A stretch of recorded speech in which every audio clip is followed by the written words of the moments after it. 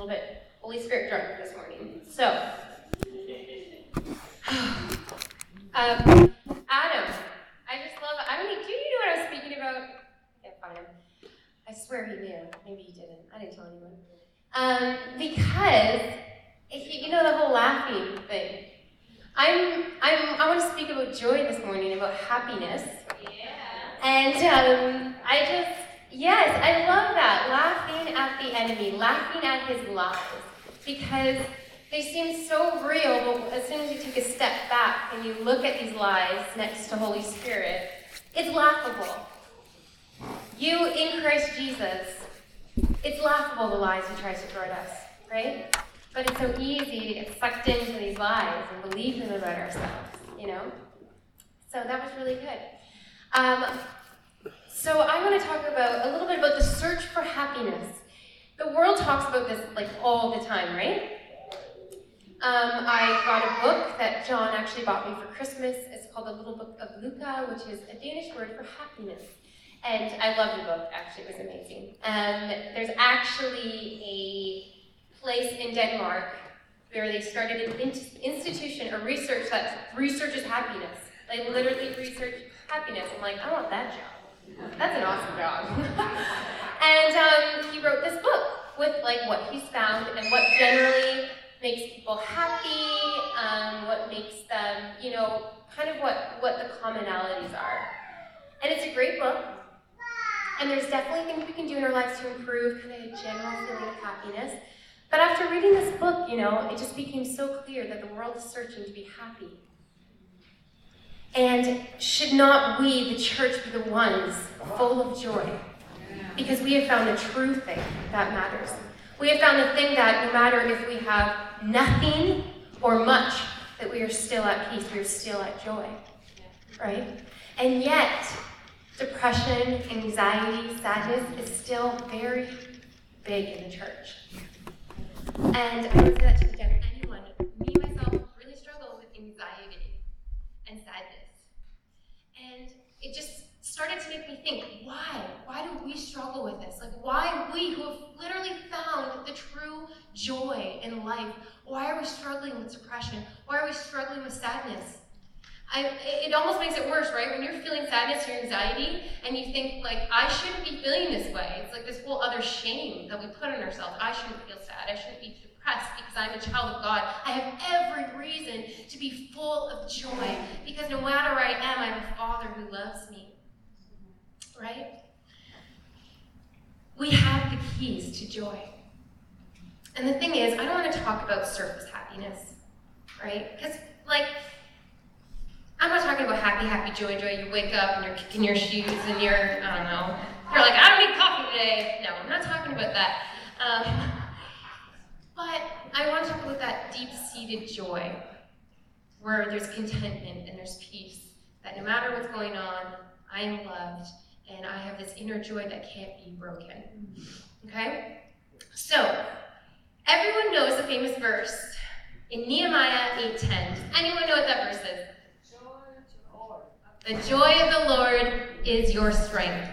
Okay? Nehemiah 8:10. So, coming up with the sermon, I'm like, obviously I'm going to use that verse. But like, what does it mean? Right? Like, I don't know. Haven't you read this and thought, what does that really mean? The joy of the Lord is my strength. First of all, I need to feel joy to have strength. How do I get there? And, like, I love God, but what's going on, right? So I looked it up, okay? I looked it up, Nehemiah 8:10, the joy of the Lord is your strength. And I looked I literally read the entire book of Nehemiah. So I'm like, I need to know the story. Where did this come from? Why are they saying this, right? So, does anyone know who Nehemiah was? Anyone? He's a cupbearer. Good, you got the answers. So Nehemiah was a cupbearer, okay? And this is after Israel has been totally destroyed. They've been in exile. They've been scattered. They're hurting people. They are depressed people. They are sad. All of their culture, everything has been totally destroyed, ruined, right? So Nehemiah, who's been captured, and now he's a cupbearer, but he's found favor with this king. This king really likes him, okay?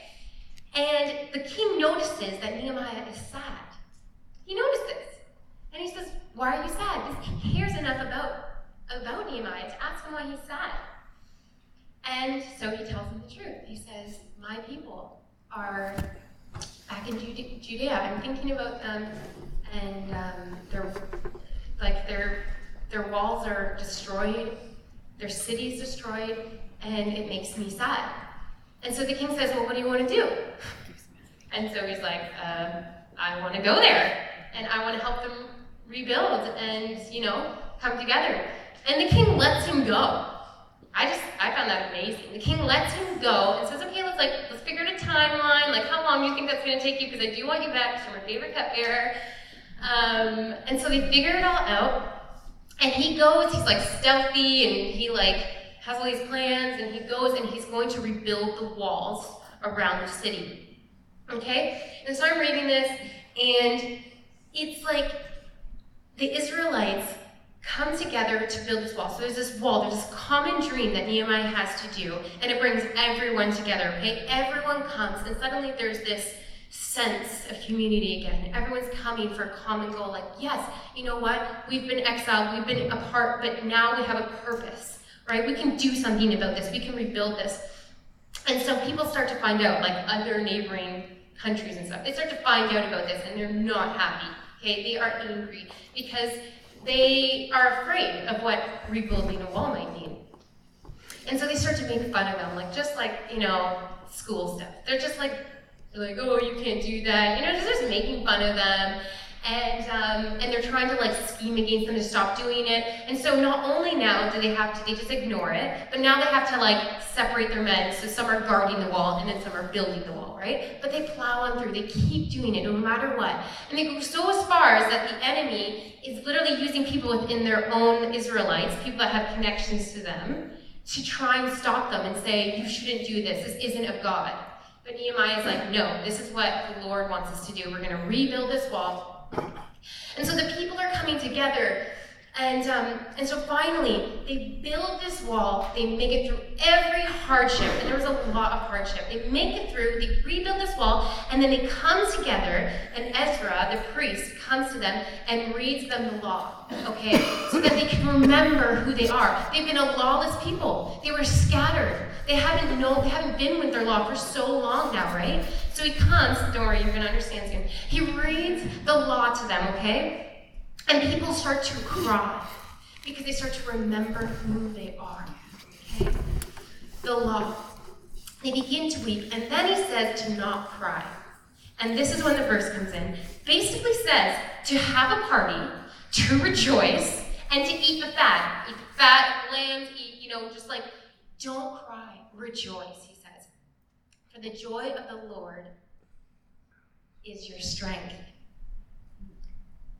And so, after all that, coming to this verse, the joy of the Lord is your strength, after all this stuff has happened, I was thinking, the joy of the Lord, it's in his law. I know that sounds weird. But what I mean by that is it's in his ways. The joy of the Lord is in the Lord's ways. Who we are, sons and daughters of God. When you forget who you are, you forget your way, you lose that joy. Because the joy is actually in his ways and in his law. That sounds weird. Especially for a charismatic church, we're like, the law. But I mean in his ways, you know what I mean? In Romans 12:2 it says, do not be conformed to the patterns of this world, but be transformed by the renewing of your mind. And so when I think about the laws of God versus the patterns of this world, I think about the patterns of God versus the patterns of this world. And where we're supposed to be, right, is in a place where we are following the patterns of heaven. Or we're following after the kingdom of heaven, right? That's where his joy is found. It's in his kingdom, not the world's kingdom.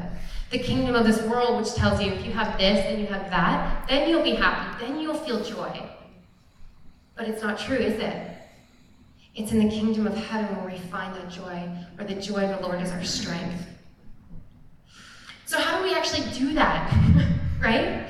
How do we live in the patterns of God and not of this world? How do we renew our mind, right? Things are not bad, right? It's not the things that are bad. It's not having nice things isn't bad. It's the patterns of the world, the mindsets that the world gives us that we need to be wary of. It's easy to get sucked into the patterns of this world because we're totally saturated, right? Like totally saturated by it. It's in everything we are, like it's in the media, everything that we put into our minds. We're just saturated by the world's, what the world thinks, what the world tells you to do, all that. So I want to ask you guys a few questions to see if this like resonates, okay, with you. Do you feel the constant need to be busy and fill up all your time with important things? Do you feel the pressure to be productive and successful? Do you feel like you are never enough for God? And not just in the world standards, but in religious standards, do you struggle with anxiety or sadness? Or do you find it hard to do anything? The opposite. You just find it hard to get out of your bed and just do life. Do you feel any of these things?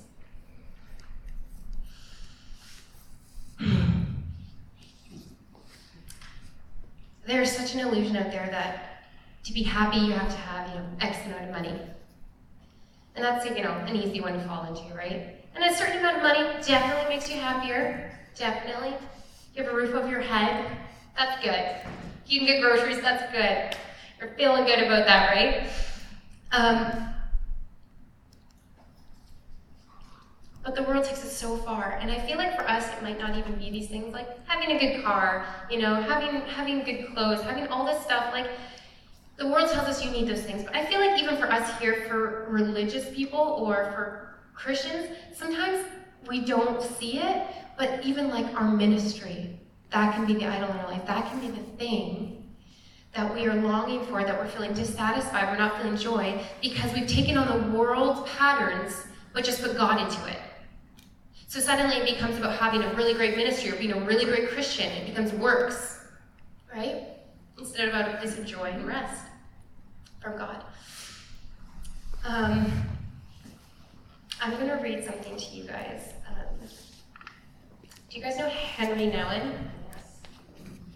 This book's amazing, and you can read it like my husband said. He's like, you can read it in like an hour. So just read it. So yes, I did. I will say, just for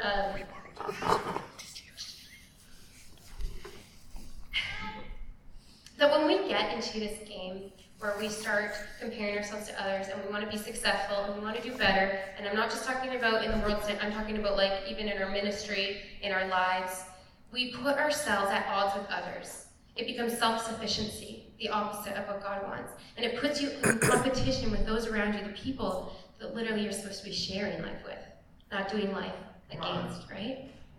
And I think that's really important because God's kingdom is an upside-down kingdom. It's a kingdom where we give to each other, where when someone literally tries to, be violent against us, we turn the other cheek. It's totally a crazy kingdom, and the world doesn't get it. It's when someone steals from you, you're like, oh, take this too. I didn't know you were in need. It's like, it's amazing. So, I'm just going to read this to you guys if you don't mind. I was going to try and paraphrase it, but it's too good to paraphrase. And he already does such a good job of just shortening it, you know what I mean? So I was like, John, should I actually read these pages to them? He's like, people can sit and listen for a little bit. Okay. So this is his fault if you don't like it. Anyways, I want you to listen to this. I read this and I was like crying, okay? This was so good. And I just want to see if it resonates with you guys, and if it does, buy this book. It's called Out of Solitude. It is not so difficult to see that, in our particular world, we all have a strong desire to accomplish something. Some of us think in terms of great dramatic changes in the structure of our society. Others want at least to build a house, write a book, invent a machine, or win a trophy. And some of us seem to be content when we just do something worthwhile for someone. But practically all of us think about ourselves in terms of our contribution to life. And when we become When we have become old, much of our feelings of happiness or sadness depend on our evaluation of the part we played in giving shape to our world and its history. As Christians, we even feel a special call to do something good for someone, give advice, comfort, cast out a devil or two, maybe even preach the good news from place to place.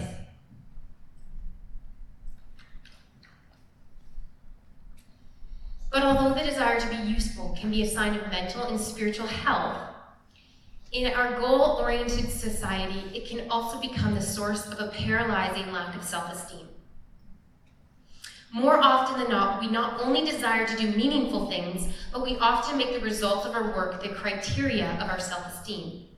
And then, we not only have successes, we become our successes. When you are in the habit of giving speeches in this country, you find that the older you get, the longer your introducers speak, since they feel obligated to list all your accomplishments from your college days to the present. I don't have a lot of those. When we start being too impressed by the results of our work, we slowly come to the erroneous conviction that life is one large scoreboard where someone is listing the points to measure our worth. And before we are fully aware of it, we have sold our soul to the many grade givers. That means we are not only in the world, but also of the world. Then we become what the world makes us. We are intelligent because someone gives us a high grade. We are helpful because someone says thanks. We are likable because someone likes us. And we are important because someone considers us indispensable. In short, we are worthwhile because we have success. And the more we allow our accomplishments, the results of our actions, to become the criteria of our self-esteem, the more we are going to walk on our mental and spiritual toes, never sure if we will be able to live up to the expectations we have created by our last successes. In many people's lives, there is a nearly diabolical chain in which their anxieties grow according to their successes. The dark power has driven many of the greatest artists into self-destruction. In this success-oriented world, our lives become more and more dominated by superlatives? Superlatives? Superlatives. We brag about the highest tower, the fastest runner, the tallest man, the longest bridge, and best student. In Holland, we brag in reverse, the smallest town, the narrowest street, the tiniest house, the most uncomfortable shoes. But underneath all our emphasis on success action, many of us suffer from a deep-seated low self-esteem and are walking around with the constant fear that someone someday will unmask the illusion and show that we are not as smart, as good, or as lovable as the world was made to believe. Once in a while, someone will confess in an intimate moment. Everyone thinks I'm very quiet and composed, but if they only knew how I really feel. This nagging self-doubt is at the basis of so much depression in our lives, of many people who are struggling in our competitive society. And the corroding fear for this discovery of our weakness prevents community and creative sharing. When we have sold our identity to the judges of the world, we are bound to become restless because of a growing need for affirmation and praise. Indeed, we are tempted to become low-hearted because of the constant self-rejection, and we are in serious danger of becoming isolated, since friendship and love are impossible without a mutual vulnerability. And so, when our actions have become more an expression of fear than of inner freedom, we easily become the prisoners of our self-created illusions. Okay. Sorry, I know that was a lot that spoke to me so much. Because I know I am loved by God. I know I am a daughter of God. But I have struggled so much with not feeling like I'm enough. Like this pressure to be successful, to do something great, to be a great Christian, to be an awesome mom and wife, and all these things. I didn't realize that I had sold my soul to the grade givers, to the world that says, in order to be great and in order to be good, you need to be A, B, C. You need to have this, you need to do that.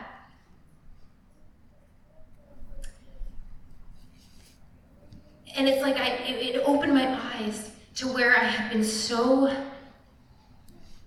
against myself, hard on myself, why I had so much anxiety.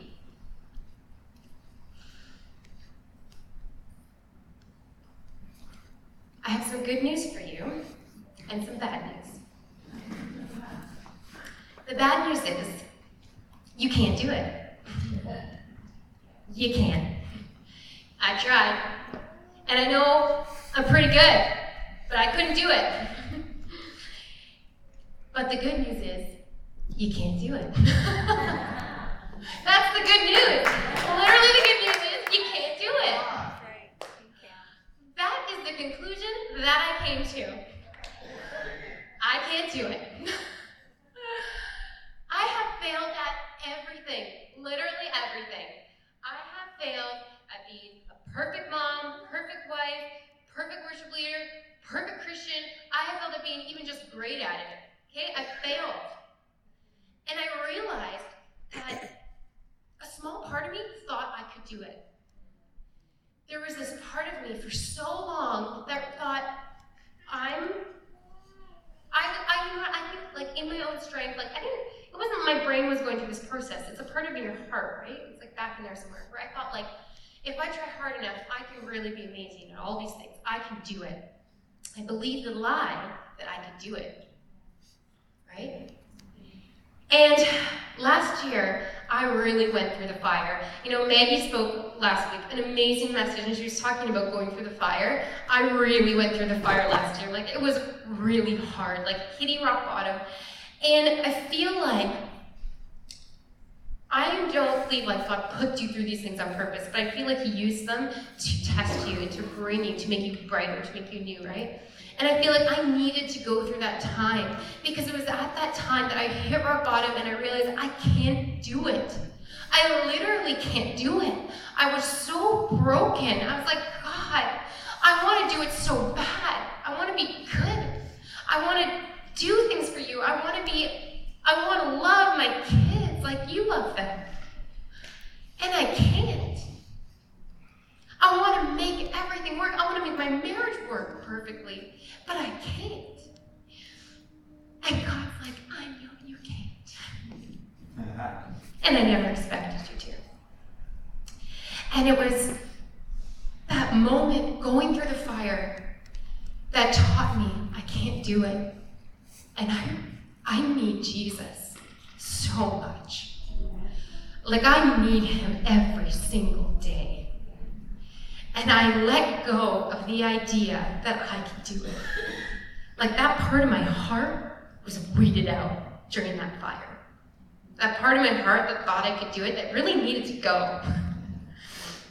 Because only when we let go of control and the idea that we can do it, that we can cling to Jesus and let Him do it. Come on. Let Him change our lives. Let Him bring the peace and the joy. It's only when we give up. It's an upside down kingdom. It's only when we lose, when we fail, when we take up our cross, when we die. That's when we get life. I died last year. I'm not kidding you. I died. A part of me died last year. And thank God it did. Like, if I was on the other side of that, I wouldn't be saying that. But thank God He doesn't tell you what you're going to go through before you go through it. But when Maggie was talking, I was like, oh shoot, I have prayed every scary prayer in the book. I was like, can I take those back? Or maybe like just one at a time. Let's like put that one on hold and we'll work on this one for a while. Like, I prayed them all, like, the Lord give me patience. Like, don't ever pray that. Like, that's such a stupid prayer. God, she's like, I'll teach you patience. No, it's not like that, right? You know what I mean? It's like, I had children. That's what happened. And like, God, do whatever it takes so that I surrender to you. Whatever it takes. Do you know what it takes to be fully surrendered to God? It is the mercy of God that you go through some of the trials you go through. I know that sounds so weird, but if there's anything I've been learning, the older I get, the more I work with God, that it is His mercy. His mercy last year that I went through what I went through. I know that sounds crazy, but like, it was His mercy that I hit rock bottom. And not knowing that God did it to me, but it was His mercy. And I feel like, it's not that trials have to be hard. It's not like God is like, you need to go through this horrible thing, I feel like we're just really stubborn. We just really hang on. Like I'm strong-willed, just like my beautiful children. And when I believed I could do it, I really believed I could do it. You know, like I'm a warrior, I'm a woman, I could do whatever it takes, you know? Like I was holding on. And it's like, God's like, I could just tell you, you could just believe me, you don't have to go through these things. It's you're putting yourself in this position, you know? You prayed it. And it's like, it could have been simple. But I needed to go through that to have that realization, that full realization, right? That I couldn't do it.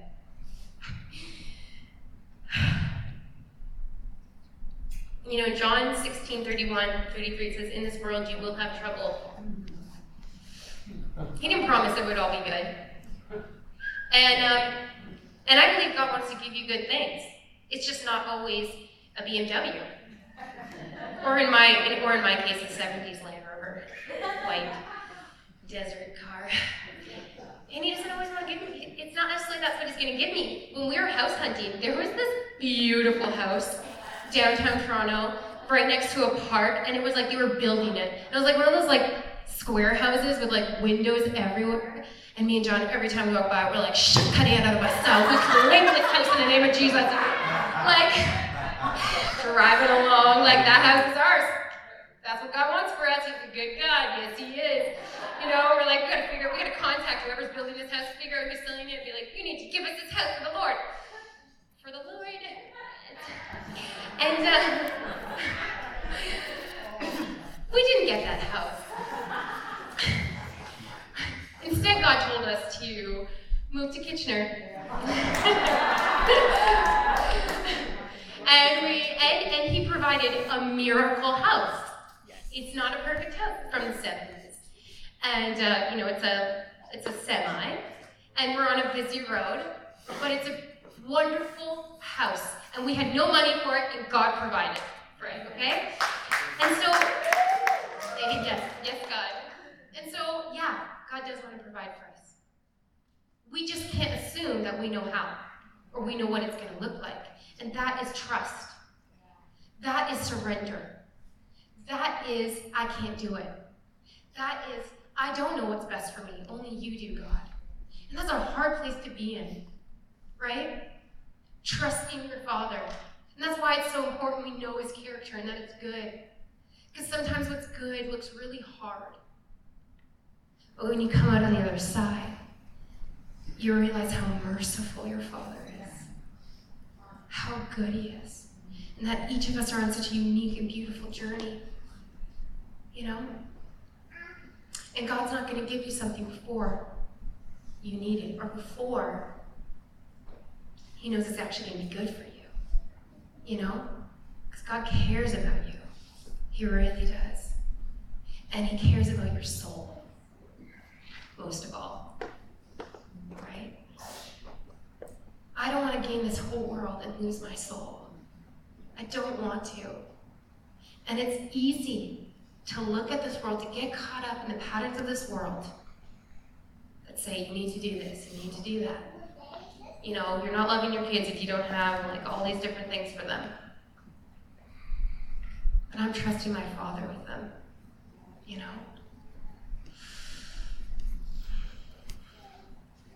And I think of Paul and Silas whenever I'm going through a trial.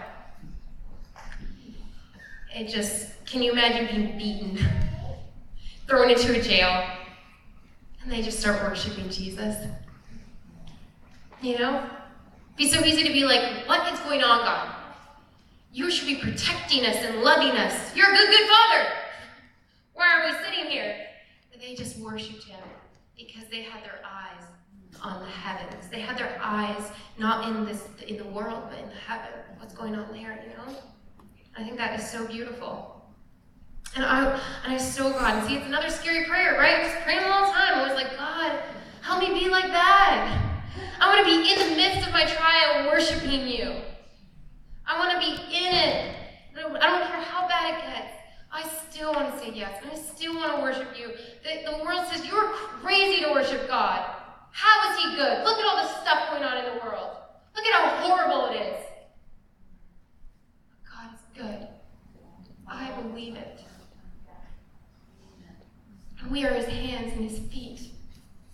And if we could just give up control and follow our Father, we could change some of the stuff with his help, with his guidance, right? So happiness is not in the having, it's in the knowing what he's already given you. It's allowing the struggles of this life to thrust you into the loving arms of Jesus. Yeah.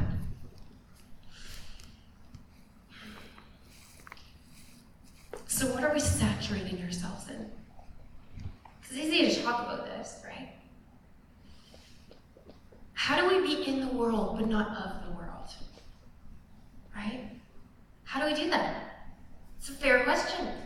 How do we be in this world but not of it? This has been a struggle in my life, learning this, walking this journey. How do I be in the world but not of the world? Right? I don't want to be consumed with being like relevant to everybody.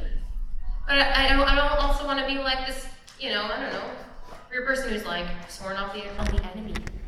We can battle things like sadness and depression together because we lift one another up. When someone is weak, someone else is strong for them. Because if there's one thing sadness and depression and anxiety wants you to do, is to not reach out. To not reach out. God wants us to do it together, right? He wants us to be in it together. And the last two things are thankfulness and remembering. The Israelites, and Ezra reads off the law, right? They start weeping because they remember who they are. When we remember what God has done for us, it's amazing how it will lift you to a better place, right? You remember, God did this in my life, and this, and this. Don't forget what God has done in your life. Write it down. Remember what he's done. Never forget. Remember his goodness. So that in those places when it feels like you can't see him, you know he's there, and you know he's good. Amen. Thankfulness and remembering. And then finally, rejoicing. Rejoicing. Party it up. That's right, Ezra told them to party. They put up this wall, they're crying because they remembered who they are, and then he's like, stop crying, rejoice. Because we are God's people. And his joy is our strength. It is when we are full of joy that we can come against the enemy. Right? That's when we are strong. It's like the enemy can't stand joy, he can't stand laughter. So I love when Adam and Eve laugh at the lies. Because you're like, that's ridiculous. Who is it that always does laughing at lies? Steve Backlund? He's so funny. You look him up, it's a Bethel. Steve Backlund, he's like always laughing. That's his whole thing, laughing at lies. And you can't help but laugh with him because his laugh's really weird. But you can't help, which I feel like is a blessing for his ministry.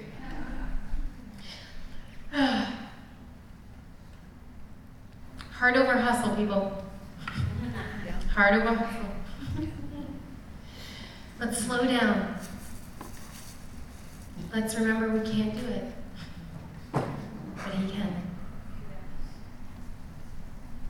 And let's rejoice because he has overcome the world. And we're his sons and daughters. And that's the kingdom we live in, not this one. We're in it, but we're not of it. That's right. Right? Amen. We're going to do communion because I thought, you know what, let's do communion at the end of this and remember who we are and the price that he paid for